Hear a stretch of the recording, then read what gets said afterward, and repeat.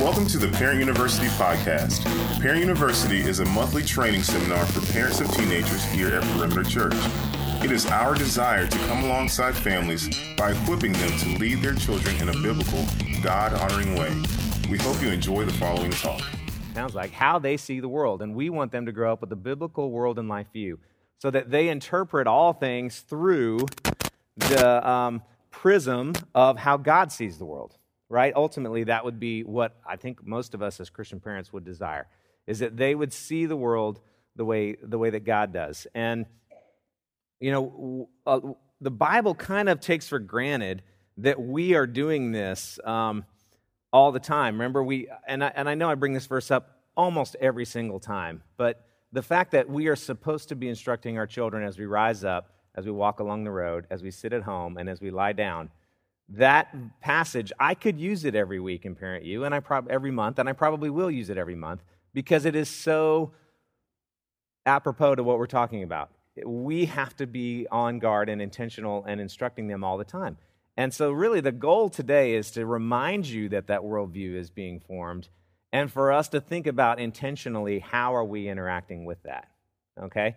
And we're going to look at some things. I've come up, I don't know if I've shared this before in here. This is an analogy that I've been playing around with lately, and I've shared it in several different venues as I talk to youth leaders and things. But I kind of look at raising children a lot, and in ministry, I definitely see things this way. As we're trying to form them, and God gave me this picture of just cement. Okay, like you have a big pan of cement that you're playing in. Okay, and as you and I invest in our kids, especially when they're little, to me, it's a lot like wet cement, okay? And the reason I say that isn't that what you're doing then isn't important, because it obviously is, but you don't get a lot of feedback about what's landing, you know? I think you invest and you instruct and everything, and they're not sitting down going, let's really talk about that, Dad. I don't know that I understand this concept. And, it's a lot of it is do this, don't do that, and then we watch their behavior. But what's really happening inside their brains and what's forming. And so it's kind of like we're forming this person, and then it drops, when we let go, it drops right back into the pan, right? And it's so wet. And I think the things that we're pouring into that concrete make it harder and make it more durable. And, and we're investing and investing, okay? Now, when you get into the junior high years, I think we start to form that person, and when you let go of the skeleton, if you're building this person and you're investing, the skeleton kind of stays there, and you can see the form, the basic form. And that's when your kids are really starting to think for themselves, right? They're starting to have their own opinions, and that's one of the things that's so shocking to us as parents. They hit the junior high years, and suddenly we're like, who changed my kid? And there is a lot of changes that are happening, but some of it is they're becoming their own person and developing their own ideas. And when they're little, a lot of times they're just happy to take our ideas, right? But now that they're becoming their own person, they have to do that on their own, and that's a part of the developmental process. So they start to give us feedback, and they start to, the whole thing starts to form, and the attitudes, and we start to see that. Now, the high school years, and of course this is the age I work with the most, that is the years where you really can start to, they're really becoming who they're going to be. And things are starting to form, their ideas, attitudes, things like that are really coming in, but they're still pliable. I love it that, I have seen this 100 times with high school students over 20 years of ministry, that they can be heading in one direction, and within 6 months' time, they can be heading 180 degrees in the opposite direction. And I tend to see it, and it goes both ways, unfortunately, though, right? That pliability, they can be doing awesome, and it's seeming, and then, whoa, and turn the corner. But they can also be going in a really bad direction, and then have an experience and go 180 degrees the other way. And that's one of the great things about your student when they're in these years, okay? Then I feel like after that, they move on to college, and they're putting the finishing touches. The college people are just, and of course, I've mentioned that many times, that the college RUF and campus outreach directors, they get all the credit for your kids' spirituality. They're going to go do their wedding, and everybody thinks they're awesome because they get to put the final coat of paint and the finishing touches on there. And they are awesome. That I'm not meaning to. I give Clint Watson a hard time, the campus outreach director for Georgia, because they get to take all the credit for all the work that we do, the high school high school ministry people, but they're investing, and it's really solidifying. And that's the thing. They put the final touches on, and then it's like the concrete dries, and we get into our patterns, right? And now the negative thing about that, I think, for senior pastors and people who work primarily with adults, is in order to change somebody once they've kind of set in their ways, you got to have a sledgehammer, right, to do the work. And that's the thing. A lot of senior pastors tell me that it just breaks their heart because there's so much people have to be broken again as adults in order to change. And they don't when they're kids. There is a level of brokenness, don't get me wrong, but because they're still forming, I think there's a lot of pliability there. And there's just not with grown-ups. We get into our patterns, right? And we're good at hiding our sin, and we're good at going in one direction. And so, these are some of the things that as we are investing in our kids, let's celebrate the awesomeness that they're forming right now.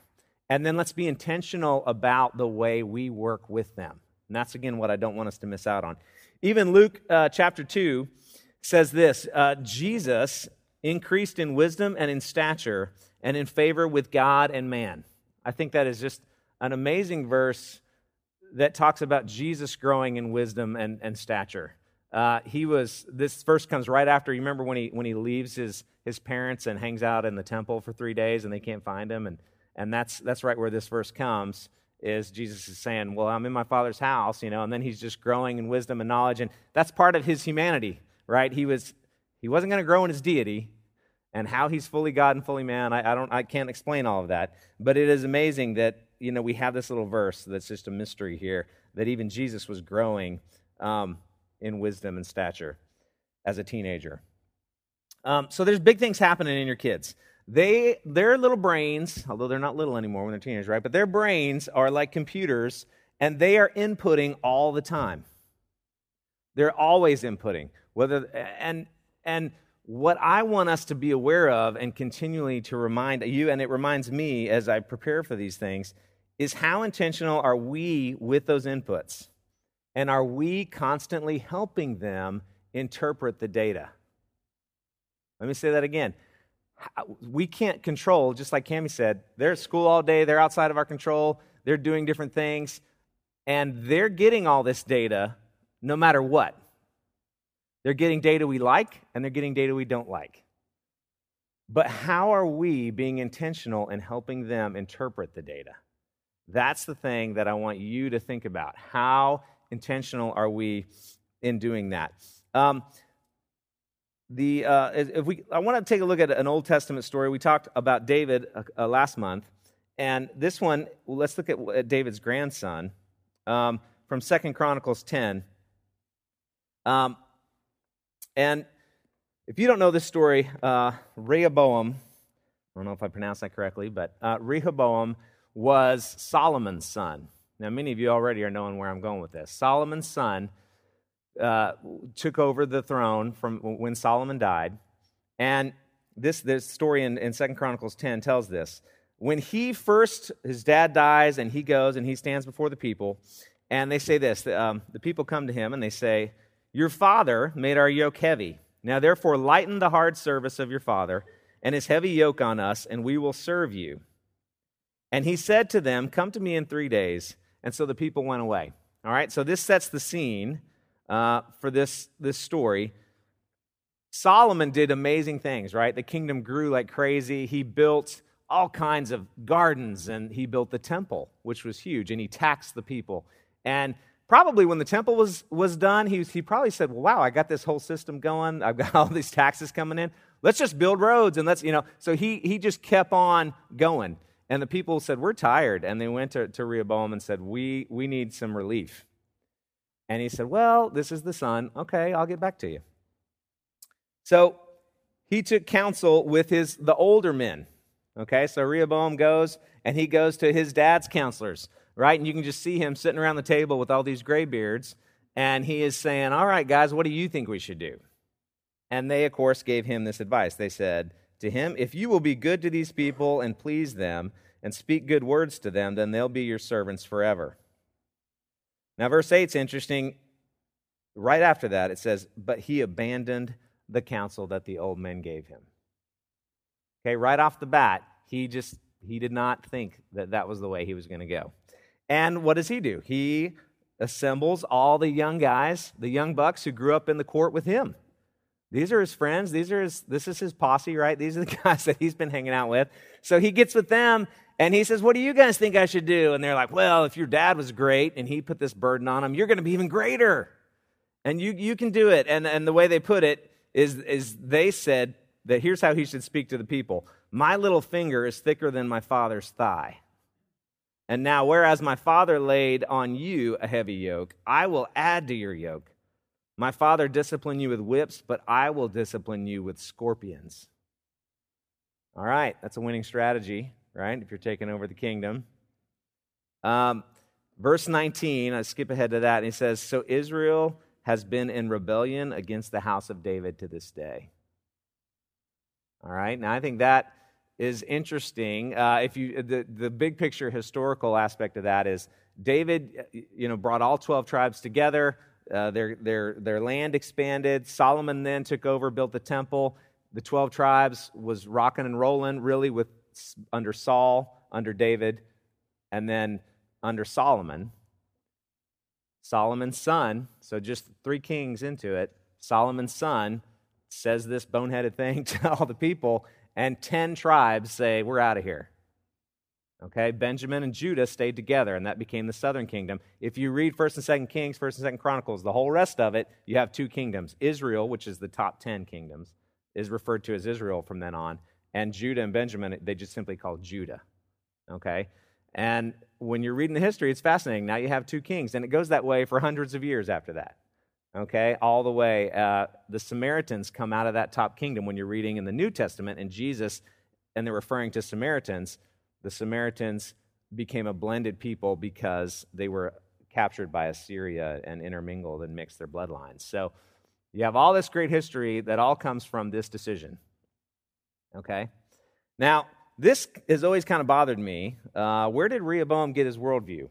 Why was it so easy for him just to throw off the counsel of the older guys and blow that off?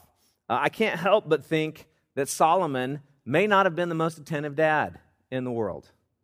Now, this is purely speculation on my part, but he had 1,000 wives and concubines. Okay? 1,000 wives and concubines, and I think he was probably pretty busy with them, right? You see there, he's living up the good life while his kids are just, doing their own thing.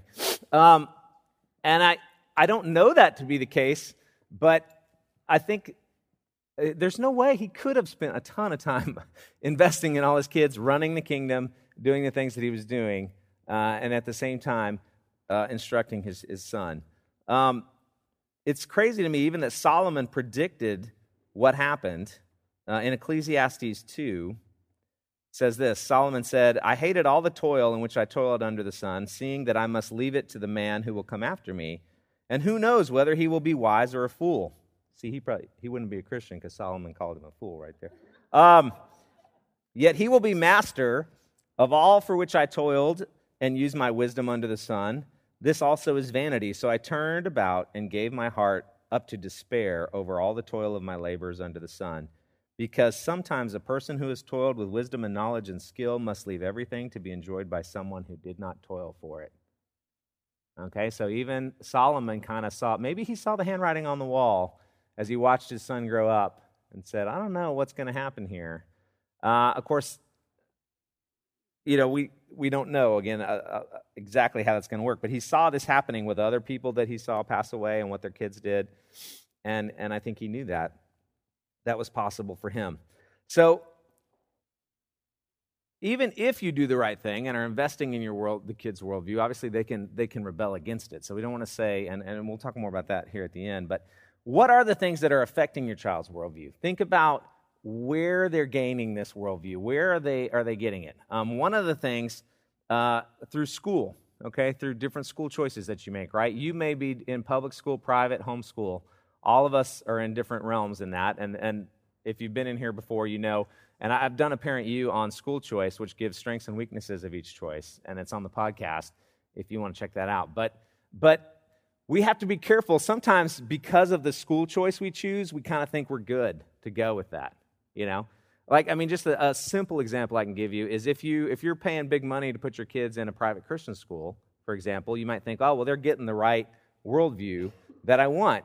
And they are getting some Bible knowledge and head knowledge, but remember, they're a little weaker on the practice because they're not seeing, they feel like everyone around them is a Christian, and so they don't really feel like they need to go out on a limb. So there's a weakness in that, even in that choice. Or maybe they're learning things about materialism that are completely the opposite of what we want them to learn, right?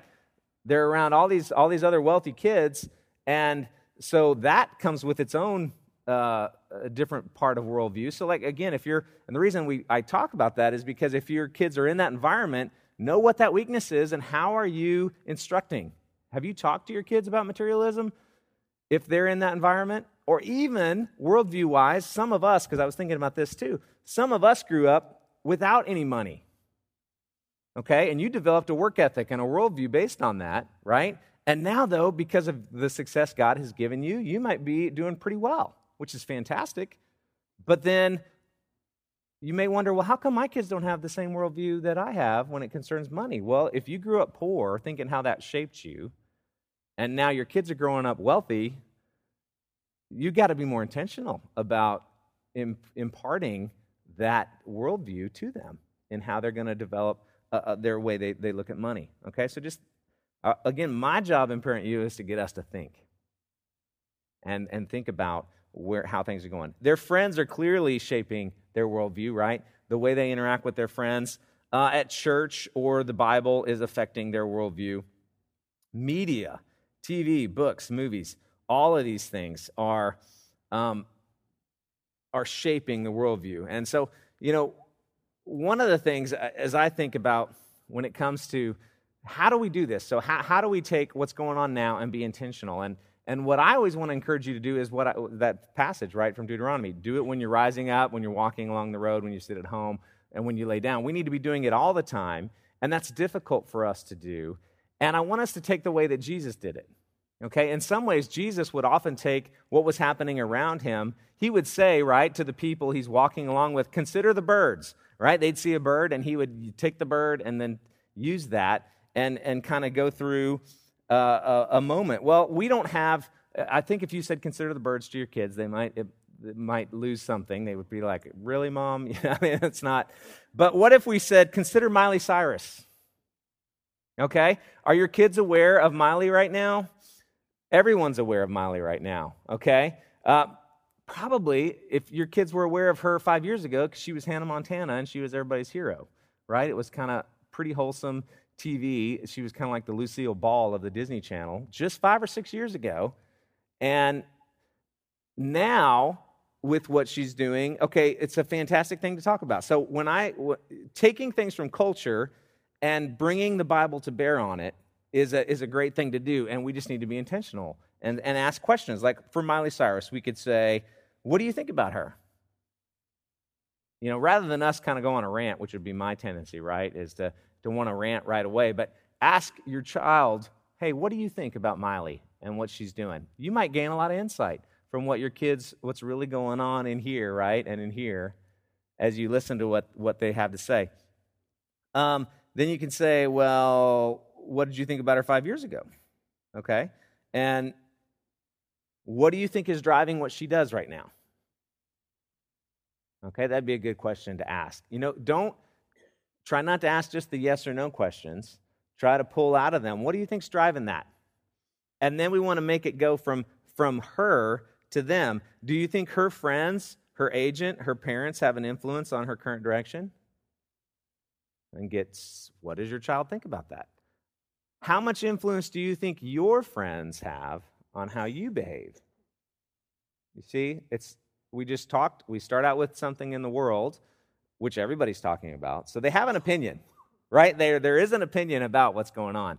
And then we move it to a deeper level. Let's get under the surface instead of just being repulsed by what's happening, let's try to think about why it's happening. And then could that happen to you? Or what are the influences in you that are keeping that from happening or promoting that? And see, you can just suddenly take this into you have a better understanding of your child. You're actually interacting when you're not instructing, and you're listening. You're gaining information, and it allows you to just also talk, because Miley's kind of safe to talk about, right? Sometimes when we're talking to our kids and we're focused on them, and they got the target, and they get tired of that. But we can instruct them while we talk about Miley. Does that make sense? And take that and use that. Now, we can also go the other way around, right? Sometimes, and this is really even when a preacher approaches a sermon, it's the same way, right? We can take a subject matter, and like I can take the world and bring the Bible to bear, or I can take the Bible and apply it to the world. The other day I was having my quiet time. Remember I told you we want our kids to catch us having our quiet time. That's a good thing. Don't always go into a closet. You want to be around your kids reading the Bible so they know you actually read it. And I was having my quiet time in the living room, and my son Jace was in there, and I happened to read I was reading through 2 Thessalonians. And chapter 3:10 says, "For even when we were with you, we would give you this command, if anyone is not willing to work, let him not eat." Okay? And I just stopped, and Jace is there, and I said, "Hey," and I read that verse to him. And I said, "Let's dialogue about this for a minute." Now think about the different directions I could go with that verse, that former worldview, right? I could talk about work ethic, right? It's right there in the scripture. I could talk about politics. I could talk about poverty. I could talk about communism and socialism. I could talk about free market. I could talk about compassion, right? There are so many different angles that I can go to just with this simple verse and the context of it, right? That whole context I could have read, and I could spend the whole time teaching just on that context of that verse about Paul not wanting to be a burden, and there's so much the Bible has to say about these things. So you can go from the Bible to that, but sometimes I think for us that's difficult to do, right? To say, okay, we're, sit down, we're having Bible time, and that's hard to make it fun and engaging and interesting, but if you're just doing it in the context of what God's teaching you anyway, it's easier, right? Sharing with your kids, hey, here's what's going on with me. I read this morning. Isn't this amazing? Let the wonder that you feel as you're interacting with the Word be shared with your kids, and then show them how applicable it is to life. That's what we're trying to do. Now, how can we do this? When do we have these conversations? You can do it when you're doing yard work, when you're raking leaves, right? Fall's coming. Your yard's going to be covered in leaves. You can go out there and talk about work ethic while you rake leaves and talk about stewardship, right? You could do that. Or it doesn't have to be. You could talk about anything. You can do it when you're painting a room, when you're having coffee time. And we have this thing at our house called morning coffee time, and where we just sit around and drink coffee on Saturday morning and talk for 2 hours. And, of course, Cammie and I are super verbal, and that's easy for us to do. And now our kids are following that, and we don't get anything done. And it's kind of annoying sometimes because we never get anything done because we just want to sit around and talk. But you can do that. Car time, we all have tons of time in the car, right, with our kids. And that is a time when you can do this. When you're waiting at the doctor's office, okay? If you're sitting with your kids in the waiting room, like I was just with 2 of my kids in the waiting room this week, and we're in the doctor's office. And here's the thing that's so hard about this. All of these examples I can use is I want to be selfish. It is so easy for me when I'm in the car with a car full of kids to listen to talk radio or sports talk, okay? And let them do their thing, and I'm going to do my thing. It is so easy for me to play Scramble with friends or whatever on my iPhone when I'm waiting in the waiting room and let them fend for themselves. And I have those opportunities to engage with my kids when I'm in those environments and use that time. And it's so easy for me to go right to the, whatever phone I have or radio or anything and be distracted and waste that time. And it's a piece of cake. You can pause the DVR. Now, it will annoy them after a while, okay? I use this one all the time, and my kids now just start giving me this, look like when I pause the DVR. But I know there's a worldview that they're gaining. Like we're watching a show, and there's a homosexual character on a TV show, and I will pause and go, we got to talk about this, because they're just acting like this is normal, and that, what do you think about this? And so I'll stop, and I talk. And they're used to it. It takes forever to get through shows sometimes because anytime I see a worldview going off, I stop and I say, what's happening here? Use the things that we have at our disposal, though, is my point, as you go along.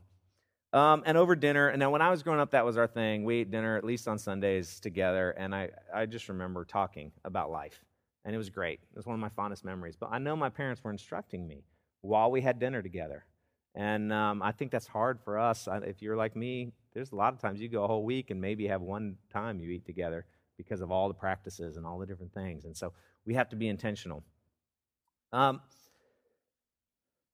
When we're distracted, when I want to listen to the radio or play Scramble with Friends or check my email, when I have a moment and I'm with my child, what does that communicate to my child? We've got to be careful about that too, because it communicates that they're not really that important and that we don't really want to know them. We have to be careful there, okay? Because that's the thing that we all can fall into that trap of.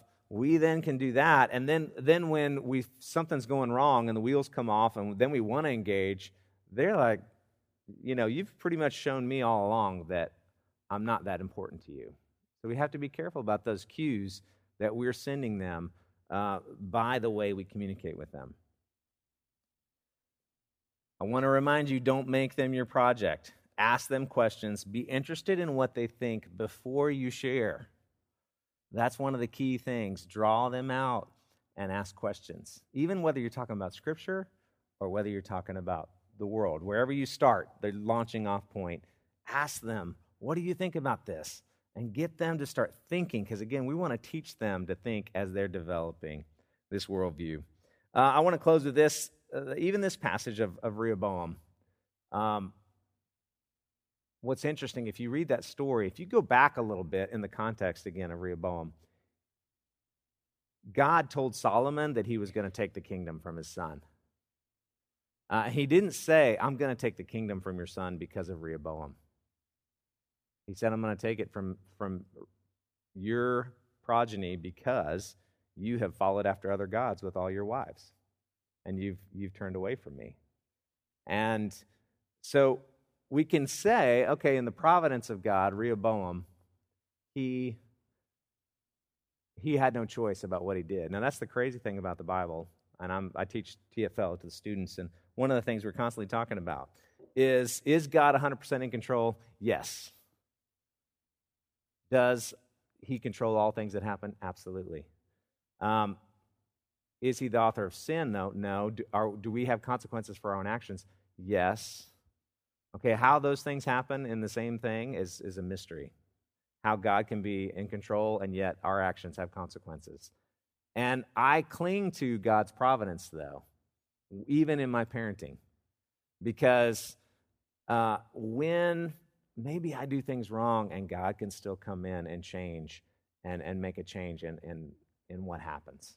Okay, so don't feel like, remember that God is working and we're working. And he uses even our mistakes to shape our kids in positive ways and in good ways. One thing, even just from my own life, I think about, and this isn't really a sin issue, but when we were talking at the beginning about education, I grew up in a home where education wasn't valued at all. My parents don't have degrees. None of my brothers and sisters have degrees. I'm the only one in my family, in my immediate family, that has a college degree. And then I have a master's degree, and my wife's the same way. So Cammie and I both have master's degrees, both come from families where no one has a degree, and nobody really cared about it. So how did we end up getting master's degrees? It doesn't even make sense in a way, but God's providence, somewhere along the line, he gave us a worldview that valued that and worked in that and through that, in spite of what our parents did. And again, if we hadn't got degrees, there's nothing wrong with that. God can uses and works in different ways. But I'm just trying to point out that he is at work too, and we have to cling to that even as we're parenting. All right? So main point for today, again, is your kids are forming a worldview. You don't control everything about that, obviously. But are you engaged in helping them interpret the data that they're inputting? Because I promise you the world is trying to help them interpret it. The world is painting a picture for them every day. And it doesn't even matter how sheltered your kids are, they're getting it. Okay? they're getting that worldview imprinted on them in every advertisement, in every TV show, in the way their friends talk, and the way you talk, and the things you do, and the things you don't do. So let's just draw them out and find out what's happening, and then let's try to speak in what the Bible has to say into their lives. All right? Let me say a word of prayer. And Heavenly Father, we thank you, and we know that this worldview is taking shape in our kids' lives. And Lord, we need you. We need to be intentional, but it's hard because we're tired and we're busy. We are busy, tired people, but that also means, Lord, we're distracted people.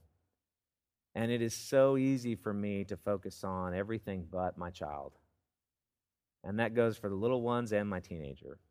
And so we need you to be at work in me.